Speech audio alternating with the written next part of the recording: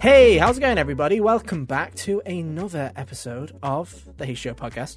I'm on your host today, Ethan, and joining me, as always, are my good friends Kyle. Hello. And Hunter. How are you doing? Oh, I'm doing just swell. I almost forgot to drop the little lower third thing, so there we go. I was just rushing to do that real quick. It's 3 a.m. We started a bit late. Stupid, yeah. So here we are.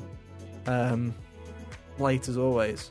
So happy Halloween, I guess. What date will it be when this podcast goes out? Is it? I think it's right before Halloween. Yeah, the day before, because last year it was actually on Halloween, and this year it's the 30th. So happy Halloween, I guess. As you can see, Kyle wore a jacket, I removed glasses, and Hunter's dressed as normal. So everything's, everything's as normal this Halloween season. No. Okay. Hunter, what are you dressed as? We do this every year. If you're new here and you're not on the video version, congratulations, you're not blinded by the wonderful senses that you're about to see. But on the video version, we usually wear costumes this time of year. So Hunter, what are you wearing? I am dressed as Vincent from Final Fantasy VII. And Kyle, what are you dressed as?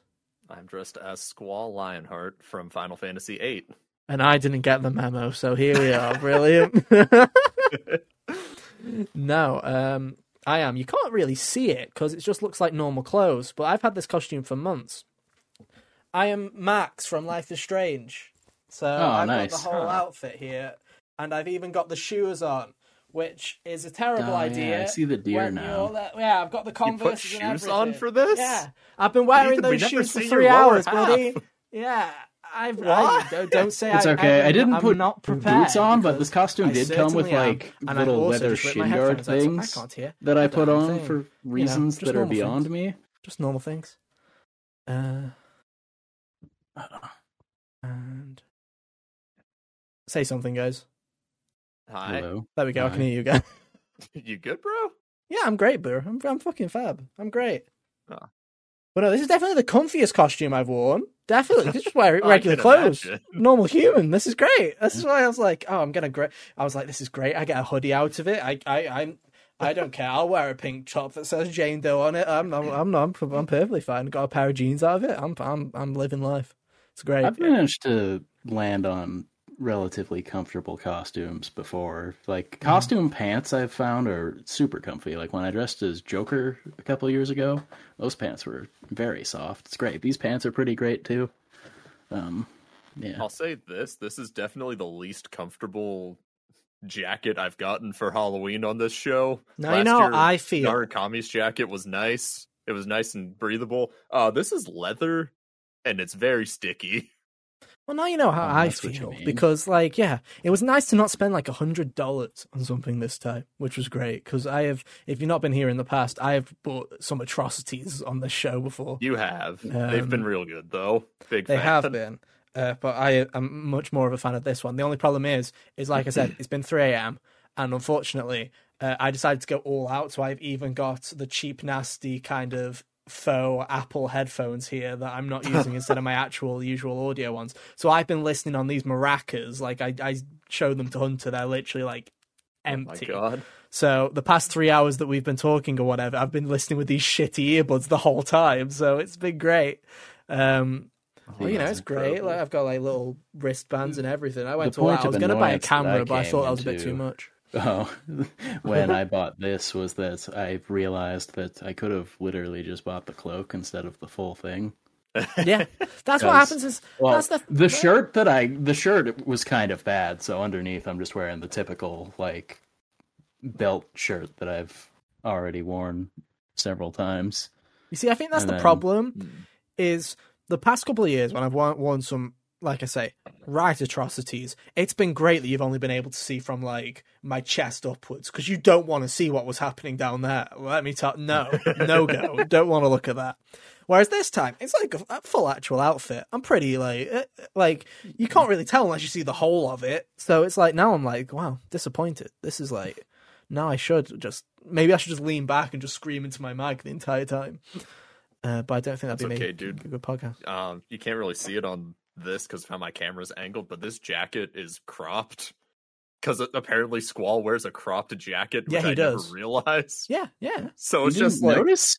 You I've played the never game more paid than I have. attention. I never paid attention, Hunter. I'm just like, damn, sick jacket, bro. Didn't even pay attention. It's like, Well, fucking, this is the end of the jacket. That's like when it's like I wear. noticed. It's like how I knew that Mio also wears a cropped like jacket, and I never thought. I was like, yeah, that's fine until I'm putting it on. I'm like, oh Yeah. god, this is like the most restrictive thing I have worn in a while. This is not great. Like, wait, my favorite character has no fashion sense. Oh no. Yeah, I did. Also have a It was that gunblade. kind of sad realization where I was like, Oh, because nice. like I say, I came up with this when I was replaying Life is Strange back in when was that, April, May? Like when I was re-going through it, I was like, oh, that's It an was easy in one. like the summer. And then when I realized, I think I posted something on Twitter where I was like, I don't remember if I posted it on Twitter or I said it to you guys. But like, I realized that I'm actually I think the reason that I didn't like Max Caulfield when I first played Life is Strange because I am very much like Max Caulfield in a lot of ways. And when I wore this outfit and I'm like, this is literally something I would wear except for the pink t-shirt. I'm like, oh god, this is a problem. My other one, which I would have done otherwise if I hadn't picked Max, was I was going to do Chai from Hi-Fi Rush. That was the other one that I was going to do. that If it wasn't that. Rest in peace, Hi-Fi Rush. I will remember you. No one else will, but you know, I will remember. We'll be the only show that remembers Hi-Fi Rush gonna- after this year. Yeah, I'm gonna put my webcam up now. But yeah, so hey, it's all fun, and we're gonna continue the spooky season by talking about Alan Wake 2. That's the big thing that we're talking about this week. Hunter's been playing a tiny bit of it, so he's gonna give us his first impressions.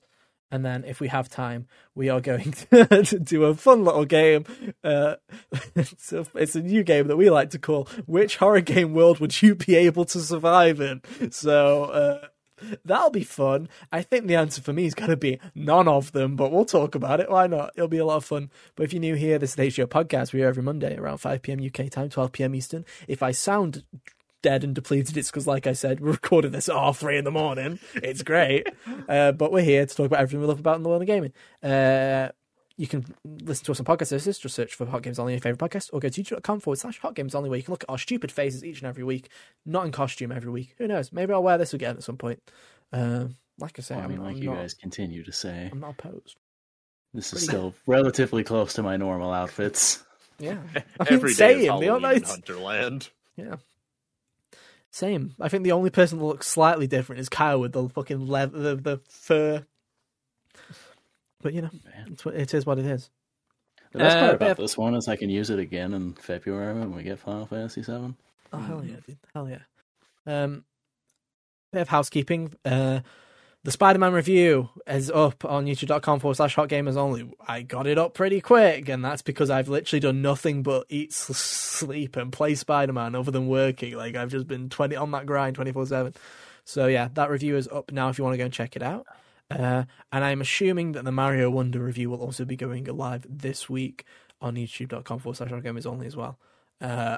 As of recording this podcast, have I finished Mario Wonder yet? No, but I feel like I can do it at a pretty good pace. So it'll probably be up earlier in the It's week. not that long of a game. No, Kyle finished it already. Yeah, I finished it like the day after that episode went up. there's a tiny Or part the day of me. after we recorded that episode. Sorry. Yeah, no, it's fine. There's a tiny part of me that really wants to get it up on Tuesday, because then that means that I've somehow managed to do 4 reviews in October, which is like a crazy amount. That's basically like nearly one a week, so that would be fun. But it hasn't been fun for my brain, because writing these things sometimes has just been bouncing from game to game, but I feel like it'd be a fun challenge. It also feels nice because, you know, Hunter has been like the MVP for reviews for a long period of time, right? You know, you ever go onto the website and there's always like these, if you look at the bottom border, there's just like a huge like spray of just Hunter. So it's nice to see like a chunk of me and like see Hunter in the minority for once. I'm like, we're never going to see this again. I'm just going to revel in it until Alan Wake, and then everything else starts popping up again. But yeah, check it out. I like Spider-Man quite a bit. So you can hear all about my impressions now that the game's done. We would have talked about it more, but we talked about it before the podcast, so it seems kind of moot to do that now because we got all the passion out for spoiler cast. We could do. We could Also, do sometime. when we run out of things to like talk, when we need to dip back into the tier list bucket, ranking the suits. Yeah. That's a good idea. That's a good idea. There are some that look great. I thought you were going to say silver then, and I was like, no, we're not carrying this bit into... ranking the suits, because there are some that are great, and then there are a couple that are just heinously ugly. Yeah, there is. There's some really bad ones. Maybe, yeah, that'd be a fun extra thing to do. But hey, there you go. Anyway, let's get straight into it, because like I say, it's late. This might be a shorter episode than usual, because like I say, man's got to sleep at some point in his life. So let's start with Alan Wake 2. First question, Hunter. How much have you played of Alan Wake 2? It's Friday as we're recording, so he hasn't had too long to play. I think I managed, because of the conversation that continued to happen, to squeak it to like 3 hours, maybe 3.5. Which is a pretty decent amount of time.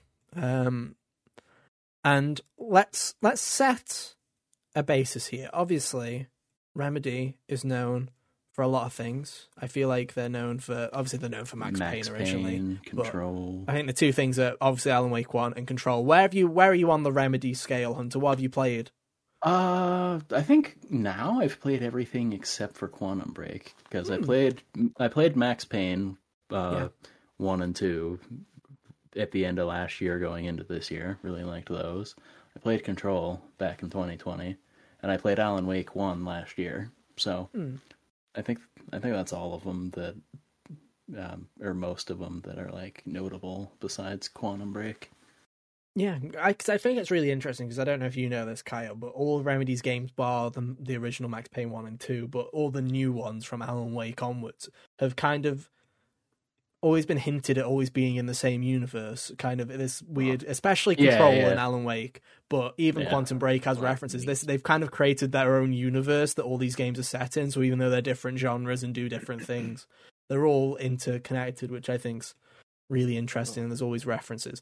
And I think the interesting thing is Alan Wake 2 is one of those games that I think a lot of people were expecting to never exist, because Alan Wake 1 was like this cult classic. Like Alan Wake. Yeah. Alan Wake 1, cult classic, came out fucking ages ago, over a decade ago, right? When was the original Alan Wake? 2010. God, 2010. Jeez, that's ages ago. That's like same age as like AC Brotherhood. That's crazy. But yeah. Yeah, May 14th, 2010. Yeah. So it's a cult classic game that I think that it wasn't necessarily a huge financial success. So I don't think anybody ever expected to see it again, but after the boost in Control and stuff like that, it's given Remedy this freedom to go back. It wasn't a huge financial success, but from what I can gather, that's like Sam Lake, who's the lead writer over at Remedy. It's like his favorite project was Alan Wake, so...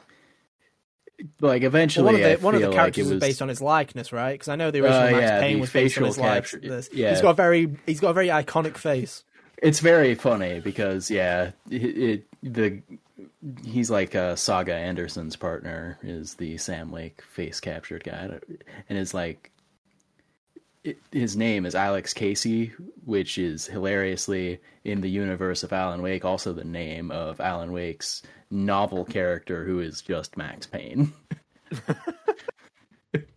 It's very funny. They're having a lot of fun with it, right? And I guess the main difference between the original Alan Wake and this one, at least from the marketing, is I remember when they first revealed Alan Wake 2. I can't remember if it was at the Game Awards or if it was at... it was the Game Awards. It was the Game Awards, wasn't it? And they came out, and that big thing slowly approached the screen, and I'm like, oh, that kind of looks like a character. It looks vaguely like a character in Troy Baker's archetype, and then Ethan looked real closer at the screen, and then a jump scare happened. You said Troy Baker, and I was instantly like, now I'm invested. And then I got jump scared, and I'm like, wow, what'd I do for Troy Baker? And it wasn't even Troy Baker. But yeah, because I remember the big thing that they came out on stage and they were like, it's a horror game. We're doing it for real this time. Because the original Alan Wake wasn't necessarily a horror game, whereas this time they were like, no, we're doing it. We're making a horror game. Remedy's making a horror game. That's like... And they've sure toyed with like the idea of horror and... as an element in like all of their games. Max Payne had a bunch of sequences that were like these weird dream what would have passed for creepy at the time. I mean, same sequences.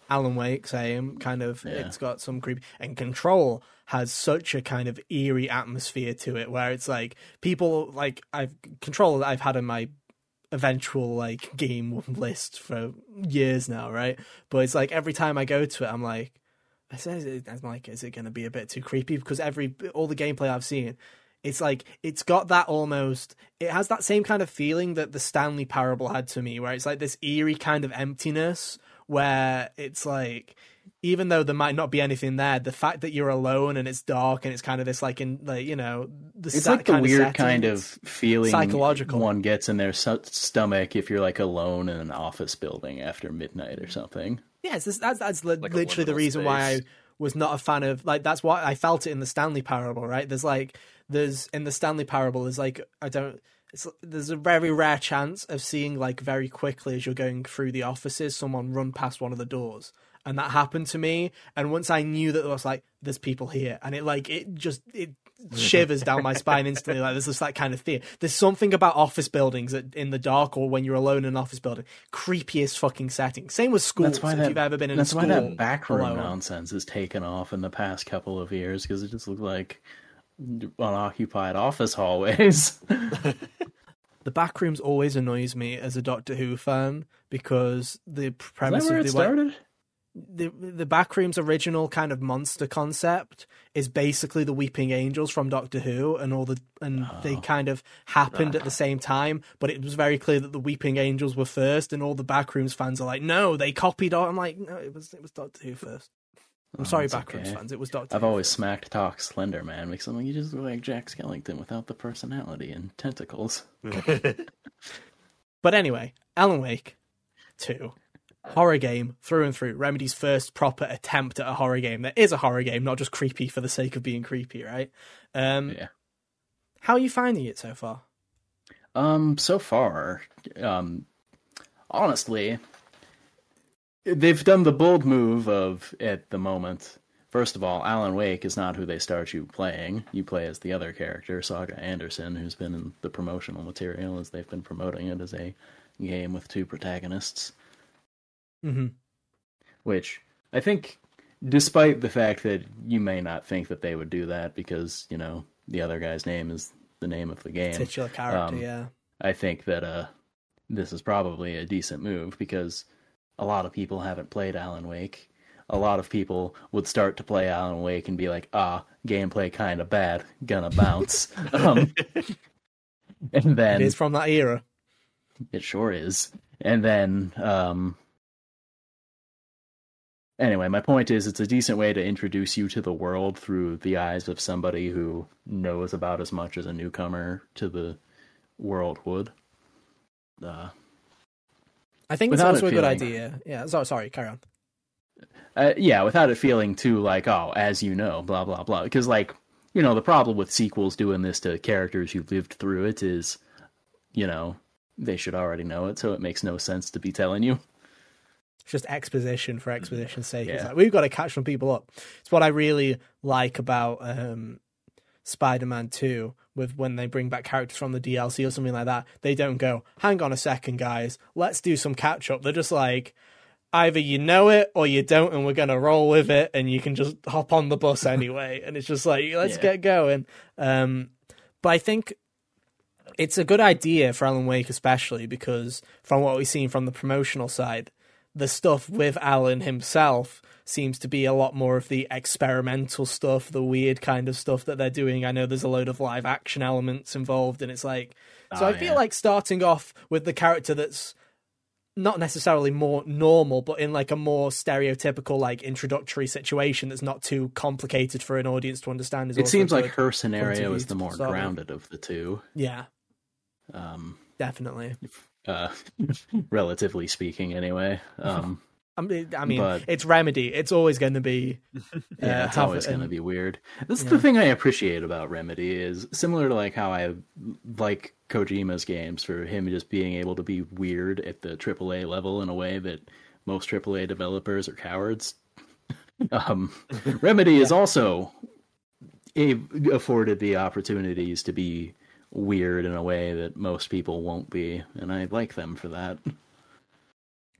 It's, and I think, I don't know if it's because in the games industry, and I'm saying that in a year where we've had a lot of good games, and I feel like a lot of the shining examples of games this year have been kind of the more stuff like Alan Wake, stuff like Baldur's Gate, where it's like these are games that most of the time AAA people would not let you make, but people are making them anyway, right? I think there's some really cool stuff happening. But in the past couple of years, we definitely have been feeling a bit stagnant, where it's like, hey, look, the Game of the Year nominations this year are a Souls-like and a third-person action perspective game. And it's like, you know, we've been sitting on the same kind of game types and game structures since basically mid to late gen PS4, right? We've all been riding on the narrative third-person adventure game, the third-person. We've had, they've all been very much narrative. So having stuff like this, where it's like, hey, what if we mix live-action elements into weird sections, and, you know, have weird talk show elements, and just like going super weird and trying technology that necessarily not many people have tried before? I think that's really cool and interesting. I remember seeing the last Alan Wake trailer they did, not the final trailer, but the one they did at Summer Game Fest, where they showed off the Alan Wake side of Alan Wake 2. And I was like, you know, that's really damn interesting, to the point where I'm like, I'm not a horror fan, but I might pick up Alan Wake 2 down the line, because it's so interesting what they're doing. And also, the game is so gorgeous that they can easily mix live action and regular, and it's very, like, it just kind of works.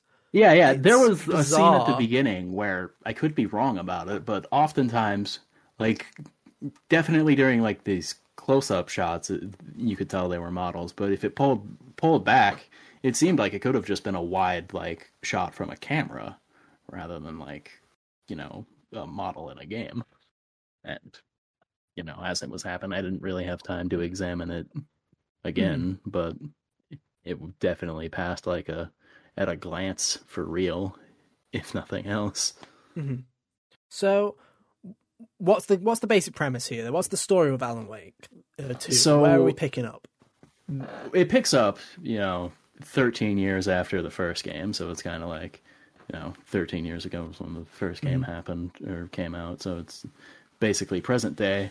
The town that the first game took place in, Bright Falls, people have been disappearing from there.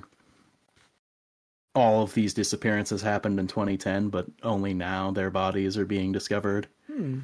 So that's kind of like a mystery that brings the two FBI agents to town, and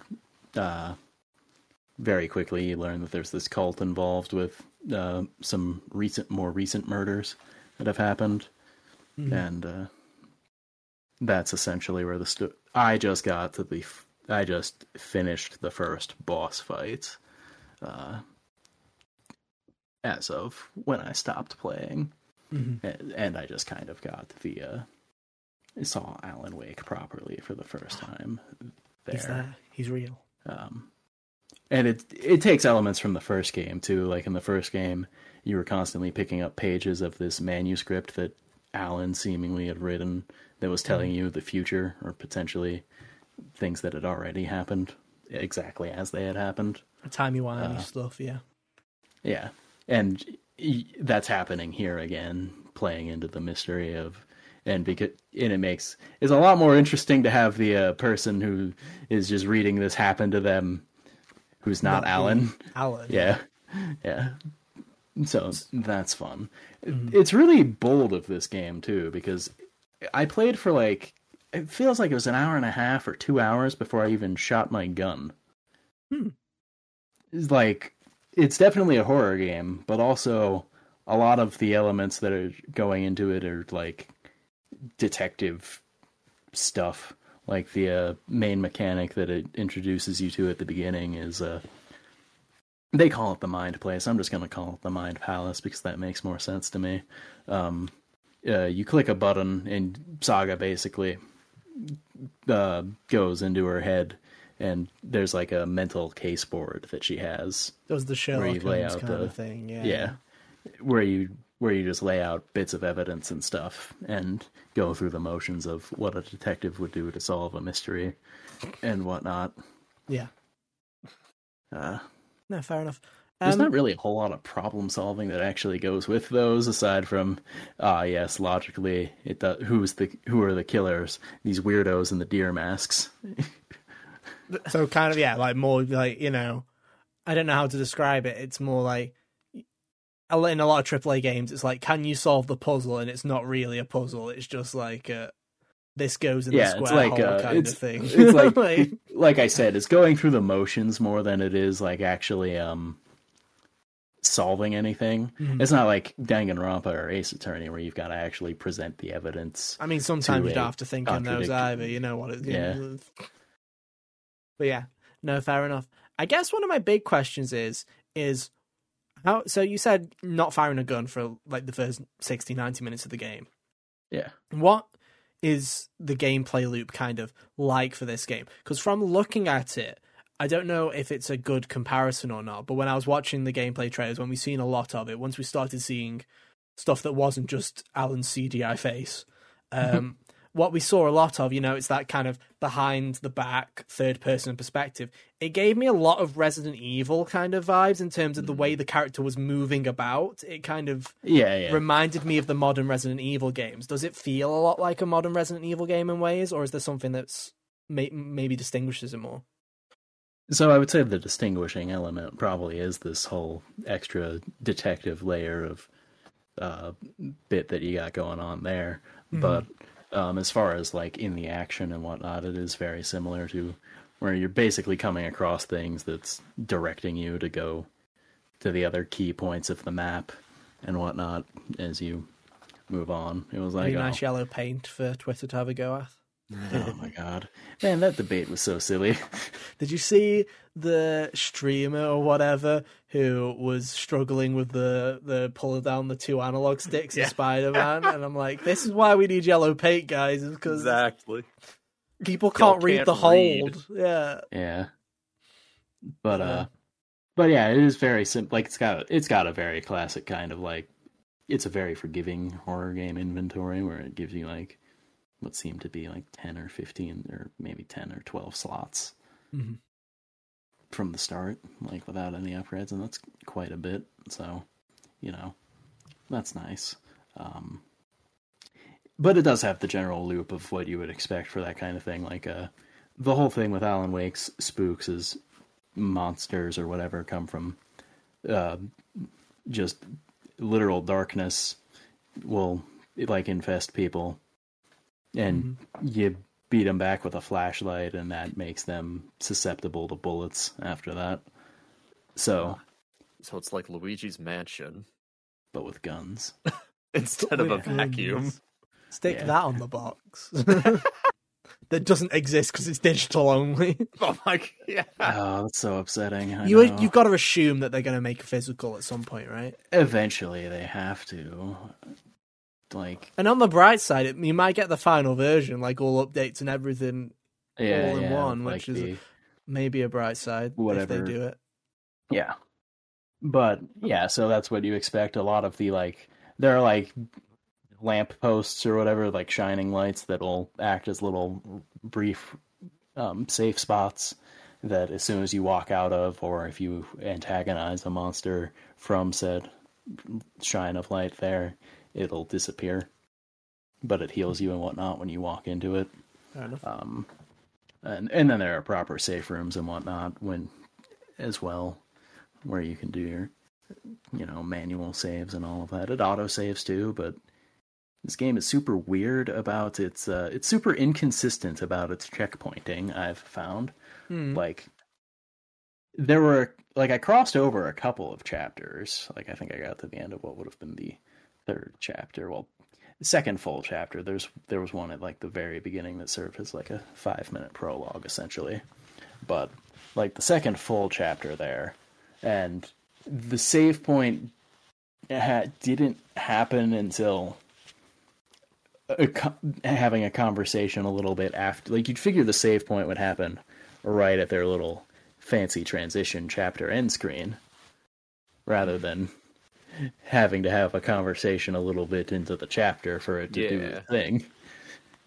But that's not how it went, so that was weird. But also then this boss I just fought, the checkpoint was right before the boss. Uh, So it's a little weird, but whatever. I'm sure I'll get over it. I guess the big question I have is, how scary is it? How are you feeling on this? How spooky is it? Now put yourself in a normal human. Now, hang on, yeah. Take a step back. Not on the Hunter scale of nothing scary or cowards. I want like how do you think a regular person will react to this video game? World. Yeah, I'm pretty sure that the opening segment of this game probably would get a few people real good because you play as like a regular not protagonist, just the victim of one of these cult assaults for the first 3 minutes. Oh, good. So, yeah. That was really good at setting the tone. I think that it probably would get people pretty good. And then, atmospherically, it does a really good job at, like, as things were going on, it was, like, very good about just the sun subtly getting lower. And it was like, yes, surely. Like, it wasn't one of those, you walk into a building and some stuff happens and then you walk out and now it's dark and everything is going down. No, it was very subtly building the tension. That's what I respect this game for being such a slow burn at the beginning here. It really lets you gestate in the world. It's a good move because that was the best part about the first game was its world and general concept. No, fair enough. But yeah, I'd say it's probably fairly intimidating for most regular folk. The most regular folk mocking us already. And how are you finding it, Hunter? You just like, yeah, this is fine. I've got nerves of steel. Pretty much, yeah. I can do this all day. I'm Vincent Valentine. I don't have any emotions. Pretty much. Fair enough. Is there anything else that you wanted to mention that we haven't brought up? Nothing's coming. Any game-breaking bugs? Did Alan Wake ever turn into a cube? Yeah. No. Did any cube? Did Alan Wake ever leave a silly hat on? At the start of the second chapter, there was a prompt for, it was one of those conversation prompts that I clicked on, and it acted as if I clicked on it, except the conversation didn't happen, and therefore the progress that should have came from the conversation never happened. So I had to reload it. That's how I figured out that it didn't checkpoint me after the chapter ending. Fair enough. I was like, I have to watch this cutscene and dodge this guy again. Lovely. But that's the only thing that's happened to me so far, as far as that's concerned.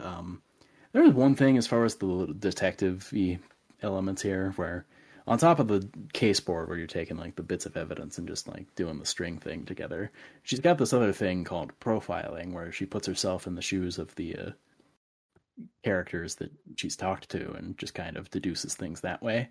And some of those deductions seem like a bit of a reach. Where I'm like, I'm really good at predicting where things go, and I would not have... There was zero things to go off of for you to pull that information out of so far. There were the first thing... Well, some of the first people you talk to after you talk to people at the crime scene is there were some witnesses at a diner that you go and chat with. And she just kind of magically infers that the one lady took a necklace from the scene that belonged to the cult people. And I'm like, where did you get that from? Where did that information come from? She's just a really good agent, Hunter. You just got good intuition, dude. You just don't understand. Dude. You're just not as good, Hunter. That's why you're not an FBI agent. Maybe she. That's why you're Vincent Valentine. And she is letting on. Yeah. Maybe she's the villain. Yeah. Maybe she did it. Maybe she woke Alan. She's the one writing the story. Yeah. Or whatever this game's about. I don't know. No, I don't know. I've never played it. Alan went downhill after he became woke. I was going to say, how many people do you think have gone, Alan woke? Female protagonist? Like, oh no. I'm sure that was probably somebody will have done that. Some idiot said that unironically when they introduced Saga in the promotional material. I would not be shocked. 100%. Probably several idiots, but y'all have the same personality, so you count You're as all one. one big idiot blob. Yeah. Oh dear. Right. Anyway, I don't know what else to say. Would you recommend Alan Wake 2 from what you've played so far, Hunter? This little selection. Yeah, I'd recommend it. It's interesting so far. I'm fascinated by it. It's got this kind of tone that in this year of games that's been pretty stellar, no other game has had quite the kind of vibe it has, which is impressive as far as that's concerned. If you tried the other one and didn't like it, or played the other one and didn't like it, I'd say still give this one a shot, because the world is still interesting, and I think the gameplay is more focused. And if you've played Control but not Alan Wake, would you say that you are fine to hop aboard Alan Wake 2 without trying Alan Wake remaster? I know there's a remaster out and stuff like that, but would you say that it's a safe transition? Yeah, if you think this is interesting, yeah, because like I said, Saga's whole plotline seems to be onboarding you into the world without needing prior knowledge, really. Cool. Well, there you go. Alan Wake. Pretty good. Pretty terrifying for normie people like me. Very good. So there you go. Let's move on, I guess, to our other topic of the show. As we said, shorter episode this week, so buckle up, kids. Because I'm sure this next 15 to 20 minutes is going to be great. And if this goes to shit, we'll have Hunter talk to us about Dredge. It'll be fine. We'll be fine and dandy. Yeah. So I jokingly said, while we were thinking of something to do in our 2 hours of talking before the podcast actually started, which horror game world would you be able to survive in? So this is the real question here, because I've been thinking about this for like the entirety of this podcast in the back of my head, and I was like, I think I would be one of those people that died on the first day of all this shit, of any shit going down. You know what I mean? Like Last of Us, I'd be one of those fucking goners instantly, dude. I'd be dead instantly. No chance in hell. I wouldn't even try to survive The Last of Us, because if a zombie apocalypse in that way happens, I'm quitting because it's boring. Yeah, I do not like the vibes. Goodbye. I thought I was like I was of a similar mindset until the TV show, episode 3 of the TV show, what they did with Bill and Frank, where Bill basically became, obviously Bill's a hermit in the game, but he basically made his own compound where they just live a normal life. They have like a massive electric fence around everywhere. They just have like a normal home, and they're just nice. big chilling. I'm like, if you're resourceful and crafty like that, and you're someone that prefers to be isolated, I'm sure you'll have a fine time there. But other than that, it wouldn't be me. I'd be dead. I was more saying that if the world ends via zombie apocalypse, that's lame, and I don't want to do something cool. Crash the moon. Make dinosaurs come back. Aliens, I don't care. Not zombies, because zombies are played out. Oh yeah, I'm sure that's the first reaction we'll have. fair. If zombies actually happened, you just walk out the door and go, "This is played out." I'm fucking Damn. Writers really ran out of ideas. Damn, couldn't have been dinosaurs, could it? Walk back in. Like... Dinosaurs would be substantially more interesting. I would much rather be killed by raptors than zombies. It'd be it'd be so cool. Hear me out. Zombie dinosaurs, yes or no? I mean, all the dinosaurs are dead, so they'd technically be zombies if they came back. I'll accept it.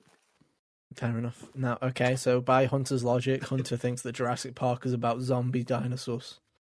Jurassic Park is a zombie movie? Hell yeah. Apparently, according to Hunter. Write it down, guys, write it down. Life finds a way. Next up is the world of Resident Evil. Now, the thing about Resident Evil is... Their zombies have superpowers, so that'd be cool. No, but here's the thing, Hunter, and you have the superpower of using a chainsaw. Because I'm not up to date with Resident Evil lore, right? My Resident Evil knowledge is Resident Evil 4. There was this thing that happened in a police station, and at one point Chris Redfield went to a fucking volcano and punched a rock.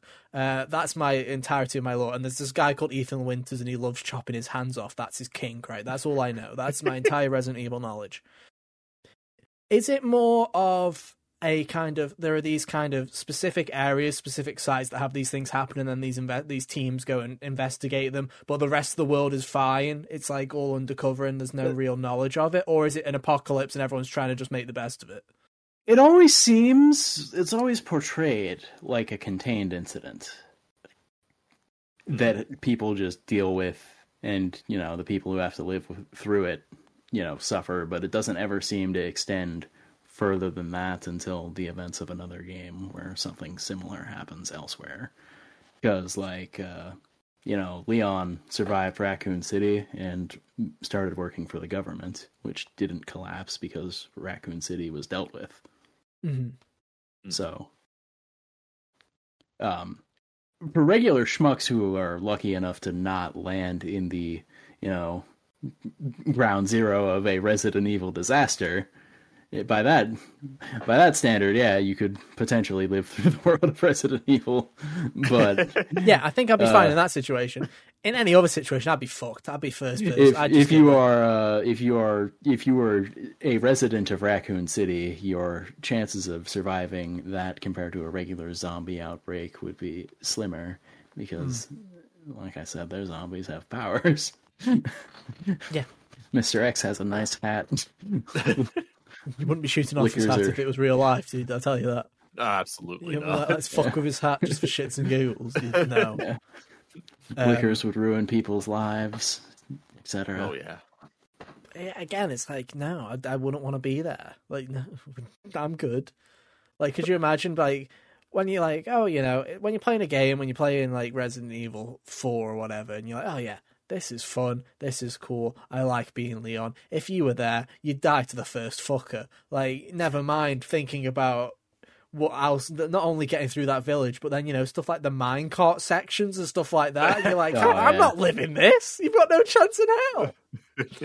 No chance. Like, generously, with Resi 4, you could potentially make it up to the first, I would say that up to the first, assuming that you didn't trigger, like, the entire village's alert at the beginning, pretend like you were able to be sneaky enough to either dodge past them or take them off one by one or whatever.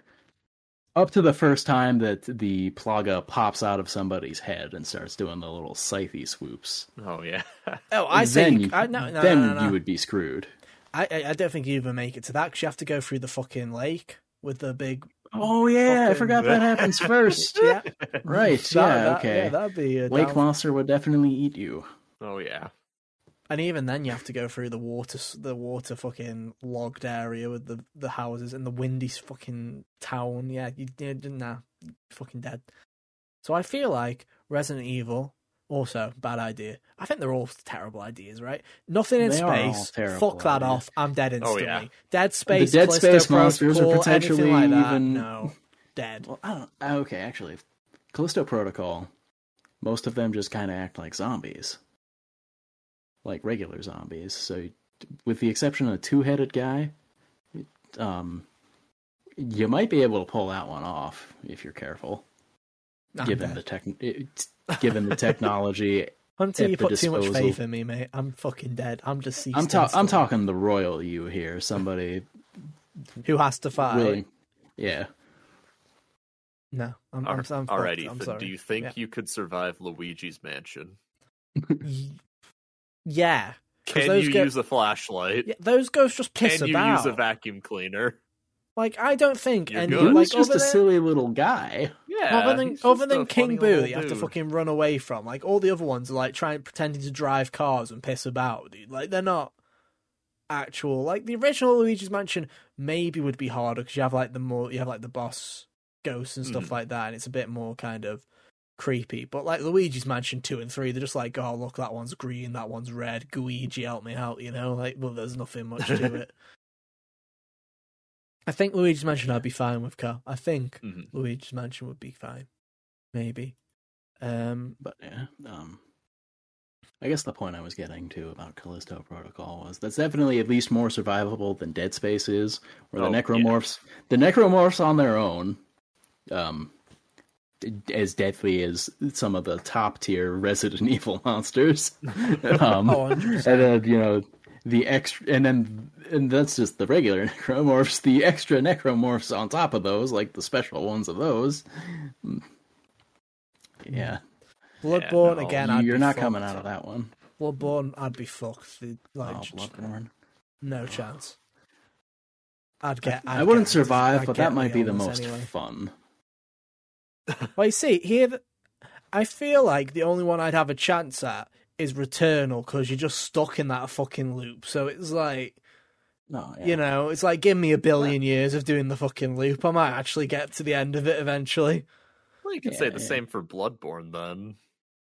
I guess. You just respawn at the checkpoints. But also, you never. I might not be the hunter, dude. I might just be one of the fuckers in the village. I might. Oh yeah, one of the NPCs that die because you talk to them. Yeah. Someone might come up to me. I've got to live in darkness, Calx. If I leave my fucking light on inside, someone will come and talk up to me at the window, and I'll die. Like that's like, can't be doing that. Okay, but do you think you could get past the first wolf in Bloodborne? Nah, that wolf to get to the checkpoint. No chance in hell. No. Because here's the thing, right? Is like you can dodge roll it or whatever to fight that thing. No. Yeah, you don't have a weapon at that point. You don't have a weapon, no. Yeah, so I wouldn't be able to do it either. Because I feel like, unlike if we're going by game logic, then maybe.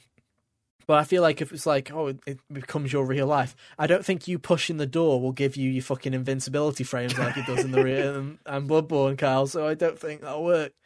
Because usually you can just run past, and as long as you hit the interact button, you're safe in that door push. You're safe in that door push. Just keep rolling. You're good. Yeah, just keep rolling. Top tier maneuver. Yeah. Exactly. I would just pull a maneuver that all of the Bloodborne idiots were too stupid to do, and I would play dead. Of course. Of course. I'm just trying to think of any others. Can you think of any other? Depending on the level of trauma of the other people in town, Silent Hill could be the most harrowing experience of your life, or it could just be a simple trip through town. Because it's a location that feeds off of the psychology of specific people in it. Yeah, bro. Depending on the story. Have you seen me? Like my brain, dude? Like I'd be fucked, dude. I'd go to Silent Hill and Silent would be like, well, that's a bit much, mate. Can you tone it down a bit? Like, no, too much. I'd be terrible. I've realised that this is why I hate horror games or horror whatever, dude. Because I realised that in any situation that's like, I wouldn't be the killer, I wouldn't be anybody, I'd be just fucking dead. Like, that's me. It's like in movies or whatever. It's like, I'm up there with like the first girl that gets killed at the start of every Scream movie, dude. Like, that's my level of survivability and everything. Just instant death is awaiting for me. Whereas I feel like, Kyle would have a bit more of a chance than I would, and then I feel like you'd be the most likely to adapt Hunter out of anybody. If it makes you feel any better, I don't think I'd survive any of these scenarios either. Feel like you have a better chance, though. Yeah, my runtime through the media in question would be longer, but I would still die. No. Or I'd be one of those I'd be like one of the journals in Resident Evil that you find, just the little background, one of the background stories. Yeah, it'd be like one of the notes in The Last of Us, but instead of having this moving or heartbreaking story, it'd just be like, look at this dumb fuck, he tripped over a rock on the first day because he shat himself from a clicker and died. Lamau. That'd be my note. I'd be like, oh dear. Although if we're going by that logic, when what year did The Last of Us 1? It was 2013, right? Yeah, I believe they set the outbreak to happen in 2013. So I would have been, what? 15? Sophomore year? Yeah, 15, would have been 16. 15, nearly 16. I'd be fucking dead anyway in that situation, dude. Yeah. But I think that's the thing is, dude, just any horror situation, I'd just curl up into a ball and cry, and then I'd just wait for death. That's what I would do. Although maybe in like a Last of Us situation, don't want to turn into a clicker. Just like I say, off yourself in that situation. But yeah, I'm just not This for isn't it. horror games, but some of my other friends are under the impression that if I were to be put in a Jigsaw scenario, that I would annoy the killer into giving up by either not participating or just hassling them. Yeah. That seems likely. And I'm like, it's tickling that you think this of me. But now, let us know if you think you could survive. I don't think anybody could survive. I feel like it's like horror protagonists are built different. They are just built different. Where I don't think they are. I don't think there's anybody in real life that could really be like a Leon Kennedy or a Chris Redfield or anything like that. You know, like. Yeah, well, poor Leon. That was his first day on the job. And he survived. Ethan's first day on the job, it being chased around by fucking Mr. X in a place that you've not even had a full chance to look at where all the rooms are. All right, guys. We need to remember this for next year. We need to leave off like superpowered characters like Kratos and stuff, but other game characters and place them into horror scenarios and like tier list who would survive. It's a good idea. Like, could Crash Bandicoot survive Resident Evil? I think he could. I think he could. If he gets 3 masks, dude, that's invincibility, dude. Mr. X won't stand a chance. Does he get his fruit bazooka? I don't know if the fruit bazooka would work on Mr. X. Nonsense. It'd knock his hat off at least. Yeah, he can still get the trophy. That's all that matters. Get the trophy. That's all we care about on this podcast. All we care about is trophies. I also keep forgetting I'm not wearing glasses, so I just keep going to like prod my fucking eyeballs. Someone in the audience out there, write that one down so that you can remind us around October next year. Future Hunter watching this video, put it in the comments. Yeah, please do. Right. Round us out. Or, we could just put it in our ideas document that we have. That would also be that would be a good idea, that would. This is a very Hunter-centric episode, but, it's Halloween, so what do you expect? Hunter, round us out with Dredge. Give us talk about Dredge. We might as well. We're here, right? We're here. Yeah. All right, so Dredge came out earlier this year, and it was one I was interested in, but it kind of passed me by, and I finally got to play it, like, last week or 2 weeks ago at this point. And it's really cool. Basically, the central premise is you're this random fisherman who kind of woke up in a haze, and your boat's kind of messed up, and you barely sail into town. Similar to like how Jack Sparrow's introduction in the first Pirates of the Caribbean was, just barely made it there. So the mayor of the town is like, hey, you go out and fish for the town, we'll give you a boat. And trade offer. That all seems like, trade offer, essentially. The more fish you get, the more you pay off your boat, and so forth. The cool thing is that rather than just being a normal fishing game, it has like this very neat eldritch undertone to it. So like everyone in the game, they all seem like the kind of person that if you turn your back on them for too long, they'd like slide a knife between your ribs. Oh, good. So it's like, or if you just say the wrong thing, they just start screaming about anything really. And then on top of that, the ocean gets real creepy at night. Sometimes when you're fishing, you'll just get, for example, one of the first things you fish for is like squids at night, and one of them, or the first like deformed fish I got was like a cyclops squid, where it was just like a squid and then an eyeball at the end of it, and I'm like, yes, this is. Hence why I was interested in this seemingly nondescript fishing game, is because it's got the cool like eldritch horror vibes to it.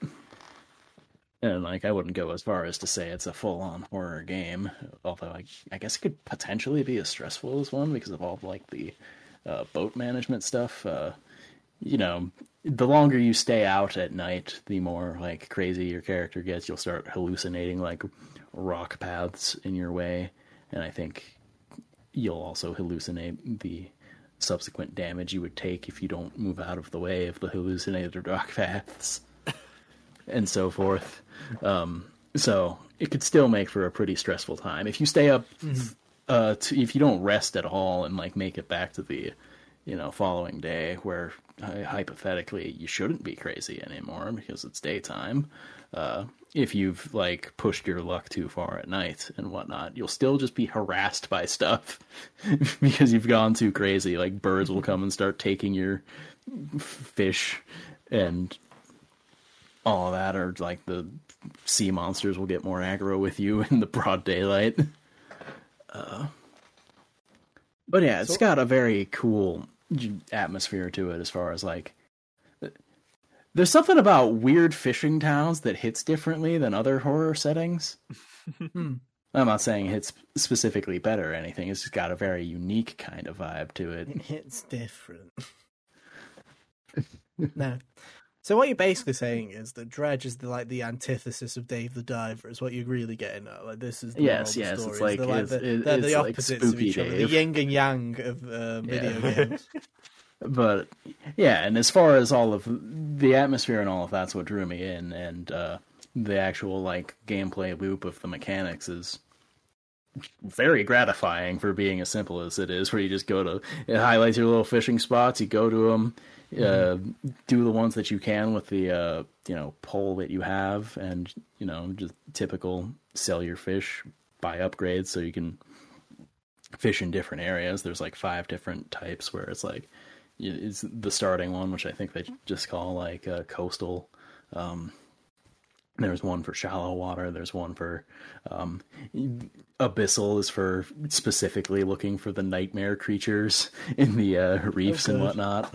And there were a couple more that are escaping me at this point, but just making your boat better so you can store more fish to sell and all of that. I ended up just kind of wasting a lot of time just aimlessly going to fishing spots and fishing for things that I didn't really need to get, because the game lays out your goal of like, oh, there's this dude on there's basically a guy in this mansion in one of these islands kind of away from town. He's like, hey, I can make your boat better with magic, essentially. And I need you to go get these items for me. And that's your quest through the game, is going to the different areas and retrieving said items that the guy is requesting. And every time you bring one back, it's like, oh, now you have the Swift Sail, essentially, except for your engine. Fair enough. Because it's not a sail. And other ones, like it lets you teleport back to the guy's mansion from wherever you were, which helps as like a fast travel if you're trying to do something else specific close by to there, kind of thing.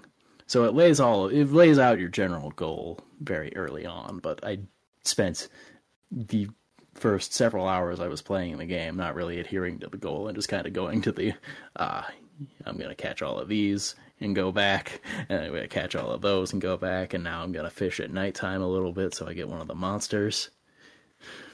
And just kind of aimlessly, I built up a lot of money that I just pocketed, because on top of that, upgrading your boat, you go out and dredge for the like scrap metal and boards and stuff to upgrade, get the materials for your boat. And on top of the general, and then do that to your screen too. On top of the general main quest there, they do have. Yeah. I just got taken by the Slender Man for a second. Yeah. But on top of the general main quest, every area does have a side quest or two for you, and thankfully they don't really try to push their luck with like giving you a dozen different things for each area, thankfully, because fair enough, that would have been tedious. Fair enough. Yeah. But yeah, I think it's a neat game, and I'm glad I got to play it. Fair enough. See, it's weird now because it's like this podcast does come out before Halloween, so there you go. You got a day to play it. Play Dredge. Go on, do it. Play some Halloween or play games. Dave the Diver. That's out now. I've checked. It's out. Yeah, it is out. Yeah. I could buy it. It came out yesterday. I will finish Mario Wonder first. Yeah. Exactly. You got to finish dinner before you can have dessert. Exactly. Life's too short to wait for dessert. Did you ever finish Inscription, by the way? I did finish Inscription. The first act was the best. Okay. And it's one of those things where I was still into it because of like the story hook that they give you at the end of the first act. I was like, well, I want to see where this goes. But also, I liked the vibe of the beginning the most. And I think it was one of... I'm like, if you would have been able to find a way to give me what you gave me story-wise while also keeping me just in the cabin, that would have been ideal for me. I was just curious because I realized that we had that conversation like months ago about it, and I was trying to be extremely kind of repressed with anything that I was trying to give forward because I knew that there was a big twist. It was like the next day or maybe two that I got to that. I don't know why when you were talking about this, I was just like, that's reminded me of Inscription. Just in that was a creepy game that I never heard of. Inscription too. Like it was cool. It was just one of those things where it peaked pretty early on, and then the rest of it was just kind of still good, but lower. People say that about people say that about a lot of stuff like that, like horror games and stuff like that. People say that about Doki Doki all the time. I've heard a lot of people say that, where it's like the first big thing in Doki Doki, people were like, "Oh, holy shit!" And then after that point, it's like, "Okay, I get it. Like you've played your hand now." People say that, but I think that the second one they do to you is messed up for its own reasons that are still interesting and cool. Yeah, I do think it is hard though when a game like that has a hand that they have to play. That once you have played it, it's kind of the thing where it's like, okay, you've done that now, and now it's just like we're rolling with it. It's like now it's kind of like it clicks, right? If it clicks, it clicks. But like, if it doesn't, you're like, well, you've already played. I wanted to know what was going on. Yeah, but it's kind of like it's kind of like the final act of a JRPG where it's like, if you're not into the characters, then you're probably not going to care about the exposition that they're going to. Oh, I thought you were going to say if you don't care about fighting God at the end, then no. If you're not into the characters and what they've been going through for the past 80% of the game, the 20% where they're just smacking you with words until you give up, is probably not going to hit for you. But remember, guys, smacking people with words, it works, dude. It works. Remember that. It works in real life. Called a poetry slam. Oh, it's just called bullying. Oh, that like too, I guess. It's like how they bully. Yeah, thank you to all of Persona fans bullying Limited Run on Twitter for making the cover art the correct one. Thank you. Cheers to that one. First time where I'm like, you know what, bullying was justified. Why'd you change the golden art? Why would you do it? Crime, absolute robbery. But yeah, they'll do something like put the one they were trying to go with at first is going to be the reverse side. Yeah. Well, they did say it's a reversible cover. That would be the most That would be like the we win in the end. Is if the ugly cover that nobody wanted is the one that's in there when you're sealed. So it's like your choice. Do you want to open your copy and have good box art, or keep it sealed and have shit box art? Yeah, I feel that's that seems like something they would do because all of their covers, as far as what I've gotten, have been reversible. I didn't get the Coffee Talk physicals from Limited Run. That came from Serenity Forge, but their reverse covers are cool because it's just the skylines that they show you before you enter the... Yeah, it's cool. I like it. That's the actual box arts are pretty sweet, too. They're really good pieces of artwork. It's also a PS5 version. That PS5 version of Coffee Talk is not available digitally at the moment. That's the only way to get the PS5 version of Coffee Talk. Interesting. There's no free upgrade or anything as of recording this. Oh, maybe when I put the disc in, it won't yell at me for trying to have two versions of the game. It won't. Yeah. Because like Anyway. there's a thing with physical versions of indie games is like it'll be like, oh, you can't have the digital and the disc installed at the same time. Oh yeah, it should be fine. Oh, was this just with indies? Because I say it was ever since they added the thing where now, if you own a game digitally and physically, they used to count as two separate entities, like you were saying. Yeah. But there was a PS5 software update where now, if you've got a game digitally and you put the disc in, they count both as the same way. So if you had a game installed from disc, you buy it digitally, you don't have to re-download it anymore. You can just play it. I haven't tried to do it in a while. I just remember like Celeste and Transistor both yelled at me for this because I had them installed on my PlayStation before I had the disc. Anyway, and then I put the disc in and it's like, you gotta delete this one first, pal. Yeah, it doesn't do that anymore. It should just swap over to the other version. It just that's cool. Fingers crossed anyway. I thought it was interesting that you bought the PS5 versions because whenever I buy indie stuff, I'm usually a Switch person when I buy physical indie stuff. I don't know why. I don't know. I just picked. I already had. Well, I guess on one hand, you know, you'd think me. I kind of already have a lot of my other ones on PS5, like River City Girls. I got both of those on PS5. Oh, did you? Yeah, it's kind of like a continuity thing at this point, I guess. Yeah, mine is mine. It's kind of like how I wasn't gonna buy Switch, I wasn't gonna buy PlayStation Octopath because I already have Octopath 1 on the Switch. Yeah, I do that though. That's the thing. It's like with Game Pass, right? And it's like Persona's got that Game Pass deal now, but like in my head, Persona is tied to PlayStation just because I had that original experience on PlayStation. So now I'm gonna always want to play Persona on PlayStation. It's just one of those things. Yeah. You know, once you've got in your head, franchise belongs here, then it feels wrong if you don't play it there. That's why you're gonna play Crash Bandicoot on the PC. I genuinely will because it doesn't feel right. Yeah, it doesn't feel right. It just feels wrong. But yeah, it'll be cool to have Coffee Talk 2 for the PlayStation because I had to play it on the PC when I got it earlier this year. Yeah, I got it on PlayStation 5. Good job. Thank you. I worked very hard. And I didn't. You know, I don't know if this was a printing error, and this is just weird observations about this box now, but like, it seems weird to me. According to the boxes, first Coffee Talk rated M, Coffee Talk 2 rated T. And I can't for the life of me. I can't. I think it's just a printing error on the first one's box. Because, like, I can't for the life of me imagine why they would be different.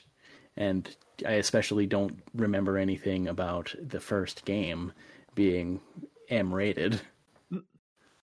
Well, you know, when you think about it, it makes sense that because of the title, the second one's rated T. You know? Yeah, that's a good one. Yeah, thank you. The joke is like when and butterfly are two types of tea. It's like that was the joke. Yeah, I got it. Thank you.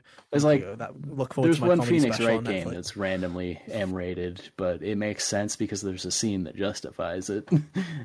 It's on screen right now, by the way. We'll just do one of these long outros, so I'll just put them up now. Yeah.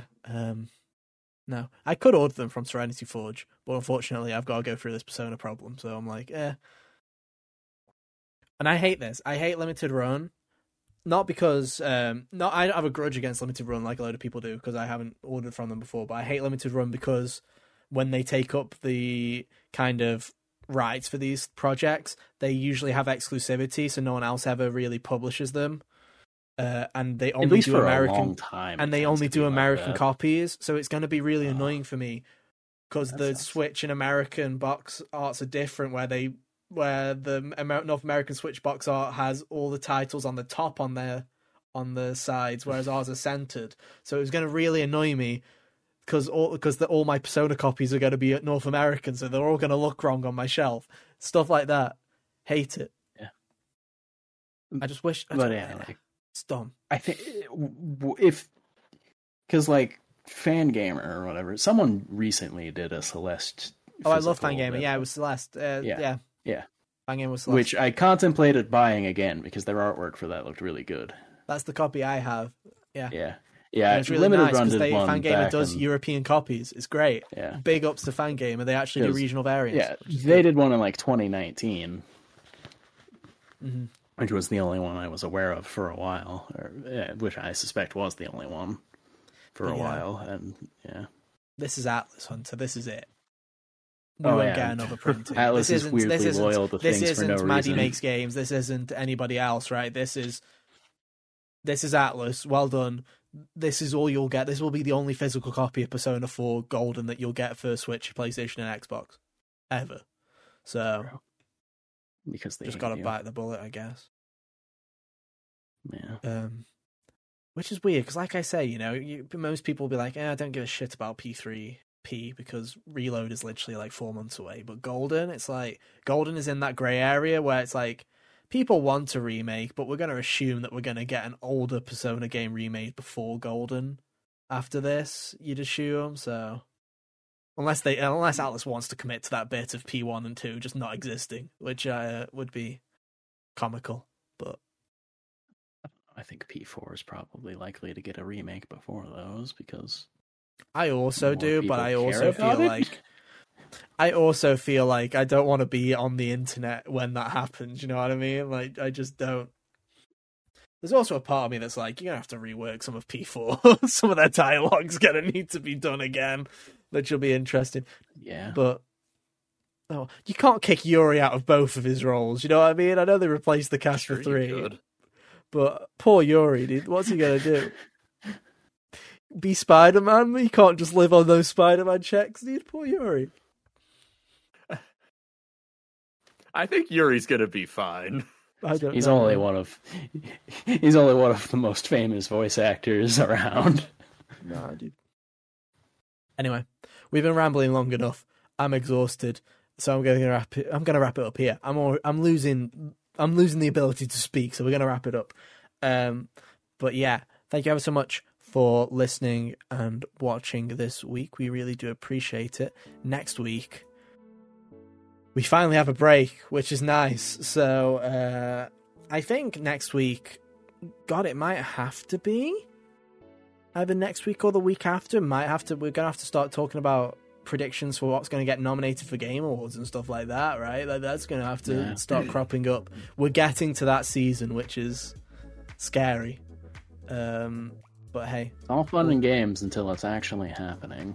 yeah, I know, right? It's always fun. It's a fun hypothetical, and then you're like, oh And then no, it's just damn it. games. Then And you then have it's to like watch it. It's a month like, until we have to spend 4 hours watching Game 4 Awards hours again. for Jeff. I'm off at least this time, which is good. Like, that's the only bright side, is I don't have to go into work again. Like, the last 3 years we've done it, so that's a positive. But yeah, we'll see what happens next week. Like I say, we've got P5 Tactica and Super Mario. Well, which one is it's Mario RPG, right? I'm like, there's 2 of them now, so I'm like, 1,000 Year Door. No, that's later. That's 2024. So yeah, we've still got some games I don't yet think to that has a come. release date yet. No, I It's assume it's probably going to be June. 2024. Yeah, Yeah. it's 100% 2024. Surely It's it probably can't June. take that long.